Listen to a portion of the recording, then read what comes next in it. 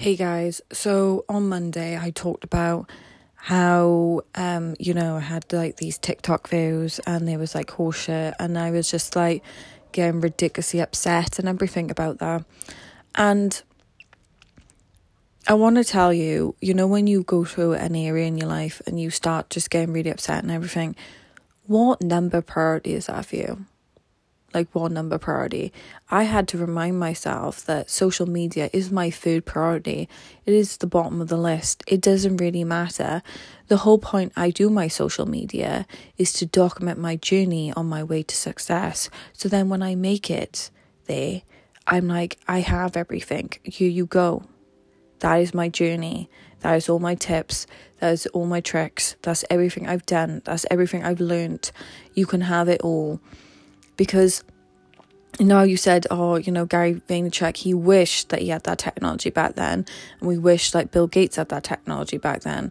But I decided that I was going to do that with my journey as well as the accountability element.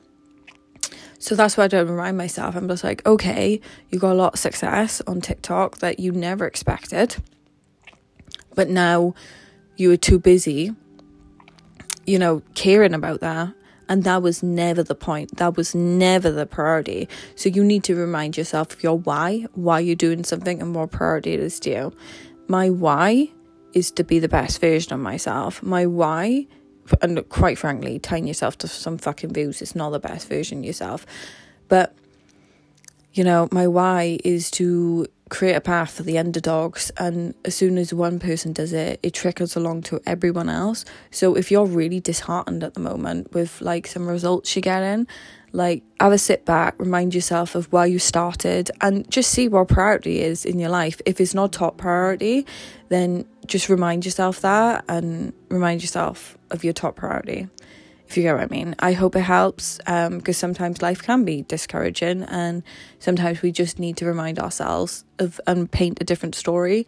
I think it's always the story we tell ourselves that can really change something. Like last year I had a couple of stories which sounded really dark, but luckily enough I worked with my life coach, and believe it or not, those stories turned into fairy tales, because some of them were actually fairy tales of opportunity, but I was too busy making it a horror story. I hope it helps. See ya.